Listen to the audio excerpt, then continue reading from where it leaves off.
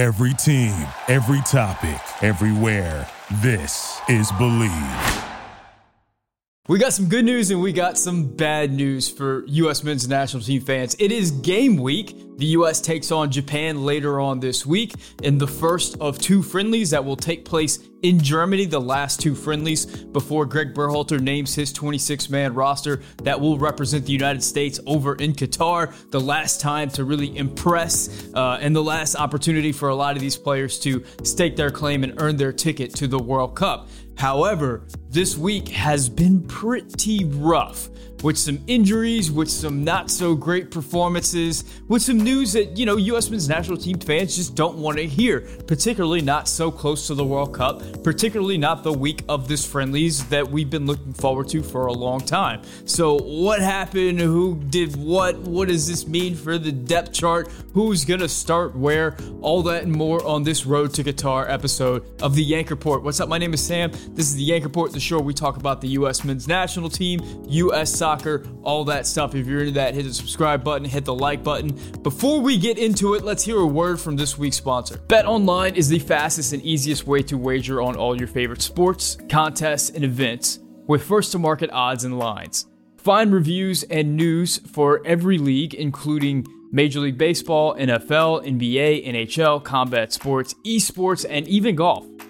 BetOnline continues to be the top online resource for all of your sports information, from live in-game betting, props, and futures. Head to BetOnline today or use your mobile device to join today and make your first sports bet. Use our promo code BELIEVE50 to receive 50% welcome bonus on your first deposit. BetOnline, where the game starts. Heading into the September friendly window, we got some news that we just didn't want to hear. You never want to hear about players picking up injuries and getting knocks right before a competition, and that's exactly what we found out. Yunus Musah, Cameron Carter-Vickers, and Chris Richards will all not be a part of the September friendlies, held out due to some slight injuries. It doesn't sound like anything that is serious at the moment. However, this was an opportunity for all these players to get some more time to gel before November, and the fact that they are missing this camp, it just sucks, man. Particularly, I think, with Yunus Musah. We've seen Yunus Musah in the last couple of weeks really step up for Valencia and really kind of turn a corner in his career, really show off some things in the final third, some things on offense that we had yet to see from him in his young career. And it was really exciting to get that version of Yunus Musah heading into the World Cup. Also has to be said that in the last few months for the U.S. men's national team, so much of the U.S.'s ability to transfer from defense to attack has been Yunus Musah carrying the ball forward himself.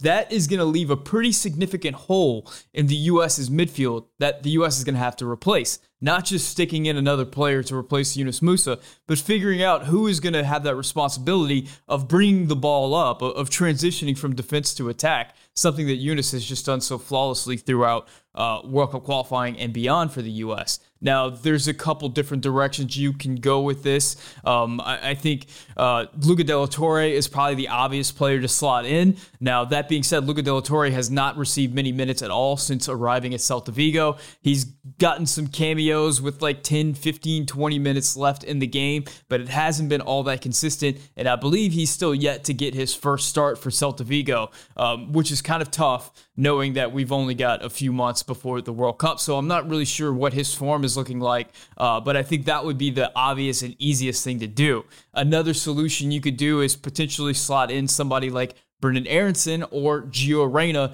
into that Yunus Musah position. Now, we saw Brendan Aronson in that spot in the last round of friendlies over in the summer. However, we saw that with Reggie Cannon playing as a right back that transitioned to a right center back and a back three. If we did that in this camp, that might push Sergino Dest out to the left back, which is something I'm very much interested in seeing. I'd love to see that formation, and I'm assuming with the injury to Yunus Musah, we're going to see that at some point in this camp. However, with Sergino Dest playing left back, that takes away an opportunity for Sam Vines or Joe Scally to really show what they can do in this camp. Maybe we don't see Sergino Dest. Maybe he takes a game off and we get to see that formation with one of those left backs. It's just interesting how, you make a move here, you make a move there, and suddenly you're having to shift a whole bunch of players within the lineup. And it's something to consider because Greg Berhalter is definitely going to be considering that whenever he puts this lineup together. Speaking of Gio Reyna, the whereabouts of Gio Reyna, where he's going to play, where he's going to function best in this squad is a point of discussion that's been had really since Gio Reyna has been eligible for the U.S. men's national team. So far, we've really only seen him deployed as one of the nominal wingers, the inside forwards, the advanced attackers for the U.S. men's national team. However, Greg Berhalter said in an interview that he would consider seeing him in more or less the same role that Brennan Aronson played in the summer friendlies. So that's something to consider there. Now, of this weekend where we saw a lot of pain and a lot of disappointment for the U.S. men's national team, Gio Reyna was one of the lone bright spots. He came in the derby with Borussia Dortmund up against Schalke, and he put together a pretty solid performance. Gio Reyna is a player that, as much as we talk about where he's going to play on the field, he's a player that just finds the game, that drifts around. I think he's going to start as one of the advanced wide attackers for the U.S., but I think he's going to drift around centrally and come up all over the place. One thing I'm curious about heading into these September friendlies is how a front line of Gio Reyna, Christian Pulisic, and Jesus Ferreira is going to function. I mean, we saw throughout World Cup qualifying that Christian Pulisic likes to check back. We see that a lot for Chelsea as well. He likes to check back to the midway line. In the games against Uruguay and Morocco, it worked out really well because the U.S. would play up to Christian Pulisic. He would check a ball back to Musah, who would make a direct run forward, and the U.S. were away. It worked out a lot. But if you have Christian Pulisic up there and Gio Reyna up there, Gio Reyna likes to check back. Gio Reyna likes to drift around, just kind of end up all over the place on the pitch. And Jesus Ferreira, who does the similar thing where he kind of drifts back, takes up different positions around the pitch. Who's going to be forward? Who's going to be making the direct runs in behind? I think the best case scenario would be if Gio Reyna takes a little bit of that responsibility off of Christian Pulisic, that frees Christian Pulisic up to make those runs in behind like we saw against Morocco where Walker Zimmerman played the ball over the top. Will they have enough time to kind of work all that out in these two games in September? It creates a lot of interesting possibilities, but it also creates the possibility that all of our attackers are dropping back to receive the ball and nobody's forward, and we limit that verticality. It's an interesting discussion, but I think it's a very good discussion because we want Christian Pulisic and Gio Reyna, our two most talented attackers, to be on the field at the same time. Something that we haven't got to see a lot of throughout Gio Reyna's young career, but something we're very much looking forward to in September and, of course, also in November. The other big injury blow was at the center back position, a position that's already thin, a position that we already know going in is a position of weakness for the U.S. men's national team. So this is really devastating. If you're keeping track at home, if you're thinking about the U.S. center back depth chart, maybe you have Walker Zimmerman at the top, whatever, but then you would have Miles Robinson, you would have Chris Richards, you would have Cameron Carter-Vickers, and to have three of those guys down with an injury is pretty rough. So we're going to end up with a center back group of Walker Zimmerman, Aaron Long, Eric Palmer-Brown, Mark McKenzie. So that is a far cry from the top four center backs that we could have possibly had. And it's an opportunity for Mark McKenzie, who's been putting together good performances in Belgium. So great to see him back with the team. Good to see Eric Palmer-Brown get an opportunity, but also really disappointing particularly for Cameron Carter-Vickers. This window was going to be a big opportunity for him to potentially even earn starting minutes in the World Cup, depending how everything shakes out. But with his injury in this window, you could even see him potentially missing the World Cup because he's not with the group in this window as Chris Richards returns and if some of the other guys put in great performances. Now that we've gotten through the injuries, I want to take a minute to kind of step into the mindset and the shoes of a lot of the players on our team because we've got some guys in some really tough situations. I mean, starting at the top with Christian Pulisic. We know Christian's story over the last year or so. I mean, they have all the turmoil at Chelsea with Roman Abramovich getting stripped of his team. We get the new owner coming in. We find out that at the end of the season, Christian wasn't happy about his situation, wasn't happy about the minutes that he was getting. He gets the meeting with the new owner. He asked to be able to leave Chelsea. His request got denied. Thomas Tuchel clearly doesn't favor him within his group. Christian is visibly frustrated over at Chelsea. Then we get the turmoil of Thomas Tuchel being let go, a new manager coming in, just a lot of things happening over at Stamford Bridge, and a lot of things happening centered around Christian Pulisic. So I'm not really even sure what his headspace is coming in. Whenever you have a player who's an elite athlete, a player at the top of their game, and Christian Pulisic's at the top of his game. He's playing for one of the best clubs in the world. He played in a Champions League final not too long ago. I mean, this is the top level of the top level. But to be in that situation where you're making millions of dollars, you're a huge star, everybody loves you, you're the center of all these commercials on TV and everything, and you're heading into the World Cup. But at the same time, at your job, at the thing that you're most proud of, you're being told by your boss that you're not good enough at your position, and that other guys are being picked ahead of you. That's a frustrating thing to carry. That's a tough thing to carry for an athlete. And how is Christian carrying that? Will he carry that into the U.S. men's national team? Or will the national team camp be a respite for Christian? Will it be an opportunity for him to bounce back? Is he going to be able to separate what's going on at Chelsea with what's going on for the U.S.? That'll be an interesting thing for Christian, who actually just had a birthday, so he's a year older now, and he's really the leader of this team. He's the guy that all the players look to. I think emotionally, he's a big leader on this team, and of course, with his play on the field, as Christian plays well, so does the U.S. men's national team. So what is Christian's mindset? Very similar to that, we have Sergino Dest, a player that had gotten his dream move to his dream club in Barcelona. He was kind of working his way into the team before he gets a big injury, and that injury causes him to miss a significant amount of time. He misses the entire rest of the season over into the summer. Wherever he gets to the summer, his new manager, Xavi, tells him he is unwelcome, he is unwanted, and he should pack his bags and get out of Dodge. And finally, he gets this opportunity to get out of Barcelona at the very end of the transfer window, and he gets this move to AC Milan. Things seem good at AC Milan. It seems like a fresh start for Dest. It seems like an opportunity where he's wanted, a place where he could be loved. Now, coming in, he was not going to be the starter. He was going to be off the bench, and I think he knew that going in. However, in this most recent game, he comes in at halftime and gives up a penalty in a game against Napoli that AC Milan eventually loses, and he's catching a lot of hell for it right now. So it's been a tough year for Sergino Dest as well. Where is he at mentally and emotionally coming into this U.S. camp? Is he going to be able to separate sort of everything that's happened to him at the club level in the last 6 months and bring in the fresh, exciting, bold, just a ton of flair Sergino Dest that we know he can be? And then last but not least, we have Weston McKennie, who seemingly everything is good. I mean, he's getting a ton of minutes. His coach backs him. Allegri has a lot of confidence in him. And it also helps that Juventus have a ton of injuries right now.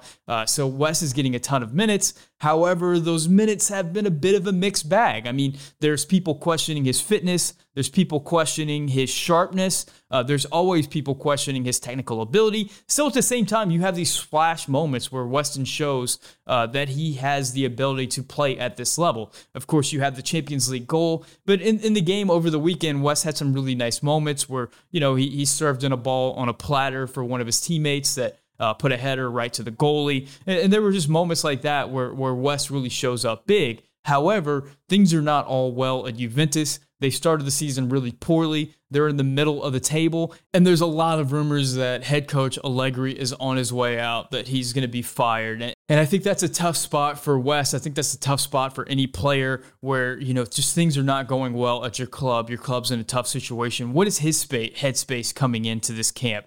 So we're going to end up with this U.S. men's national team camp where a lot of players are going to be out injured. There's going to be some fresh faces, some guys that are hoping to earn the final roster spots on the way to Qatar. But a lot of the leaders, a lot of the big guys on the team are kind of in a tough, weird space right now with their clubs. So how will they be able to transition that? What will they be able to bring to this team?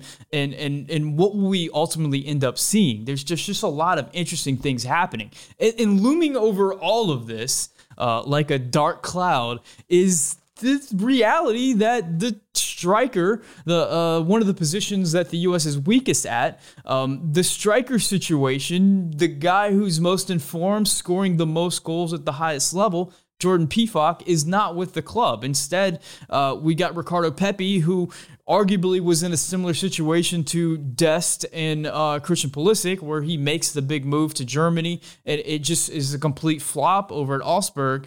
He gets the opportunity to go to Groningen, a fresh start for him. He gets the goal over the weekend, and that's all well and good. However, there is the cloud of Jordan Pefok hanging over all of this, and you understand that. I understand the argument that Jordan Pefok just does not fit the system that Greg Berhalter wants to play. And if you look at Pefok's contributions for Union Berlin, it is a lot of aerial duels. It is a lot of just throw it up to the striker at the top and have him head it down to the fast striker underneath, which is not at all how the U.S. men's national team plays. But it's also an indication from Greg Berhalter that the system is going to take precedence, that we don't have a plan B, that if things aren't going well, we're not going to be able to bring in Jordan Pefok and kind of change the game, change what we're looking to do. We're going to be doing plan A until, we're going to go down with the ship with plan A. And it's a little scary, it's a little frustrating, and it's tough to see that Union Berlin are top of the Bundesliga. Jordan Pefok is a big part of that. He's got 3 goals on the season already. He's one of the top scorers in the Bundesliga. Let's say one of the top 10 scorers in the Bundesliga. He's not at the very top, but he's up there. But he's a high contributor, and he's not going to be with this U.S. men's national team, despite the fact the striker is one of our weakest position groups. It's a lot to swallow. It's tough, man, and I understand why people are frustrated and they're being very critical about this particular position, and for Jordan Pefok to be left off. I definitely understand it. So I understand a lot of the things that I've said in this video have been a lot of doom and gloom, and a lot of stuff that's kind of off field and kind of mindset related, but I do want to paint this picture because I feel like it's very relevant for this team as we head into this September camp. And I'm just very curious to see how they bounce back from all this. Heading into World Cup qualifying, some of the big leaders on this team for the U.S. men's national team were guys like Zach Steffen, who's not going to be with the team in this window, and Tim Ream, who's not going to be with this team in this window. This is going to be, it's Lord of the Flies. It's the young players that are having to take up this mantle and be the guys that kind of right this ship. And a lot of the guys that are going to have to emotionally that are going to have to emotionally lift this team and get these guys to perform together right before we go to Qatar are some of the guys who are going through some of the biggest struggles with their club of any of the players out there right now. Some of the guys who are playing really well right now, like Brendan Aronson and Tyler Adams, they've not played in a couple of weeks due to the death of the Queen canceling some of their games. So they're in a bit of a weird situation as well. It's just a lot of really weird things that are contributing to whatever the mindset, whatever the situation is with this group, which is not exactly what I was expecting, months ago, thinking about this window, because there's got to be so much anticipation and so much excitement within this group, because this is the last opportunity for a lot of these guys to either gel or show what they can do, make the World Cup, not make the World Cup. It is absolutely pivotal. So what are your thoughts on the U.S.'s situation right now? What do you think about Gio Reyna, and how is he going to fit into this U.S. men's national team as we head into Qatar? I personally think that he's absolutely everything that we need in a player to kind of fix all the issues that we have with this offense. I think he's going to be great. I'm kind of pointing out some of the potential issues, but I think he's going to be fantastic. I'm not really worried about Gio. He's arguably our best attacking player at the moment, and might be one of the breakout players in the tournament. What do you think about the injuries to Yunus Musah, to Cameron Carter-Vickers, to Jedi Robinson? The list goes on. To Chris Richards, the player who was supposed to step in and be the starter right away and just take all of our anxiety away about the center back position. Anxiety right back. And what do you think about the club situations for a lot of these players? Do you think that these situations affecting Christian Pulisic, Weston McKennie, Sergino Dest, Ricardo Pepi off the field and at their club are going to affect anything heading into the U.S. men's national team camp? How do you think that that all plays out. Let me know in the comments section. Guys, the Sit 76 store is about to launch, and we've got the Vamos Estados Unidos hat. We've got the Yanks Are Coming t-shirts dropping, so don't miss out on that. There's always people who hit me up like a few days after the window and say like, is there any way I can still get it? And it's like, no, man, you missed the cut. You gotta wait till these shirts drop again. So don't be that guy. Make sure you get it whenever you have the opportunity and the shirts are available. If you want the Anchor Fort and podcast form, you can get it anywhere you get podcasts. As always, si puede hablar español,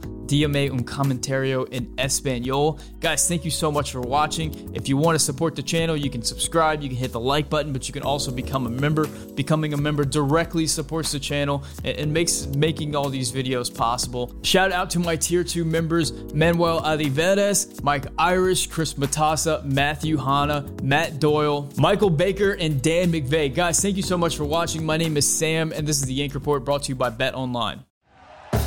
Thank you for listening to Believe. You can show support to your host by subscribing to the show and giving us a 5-star rating on your preferred platform.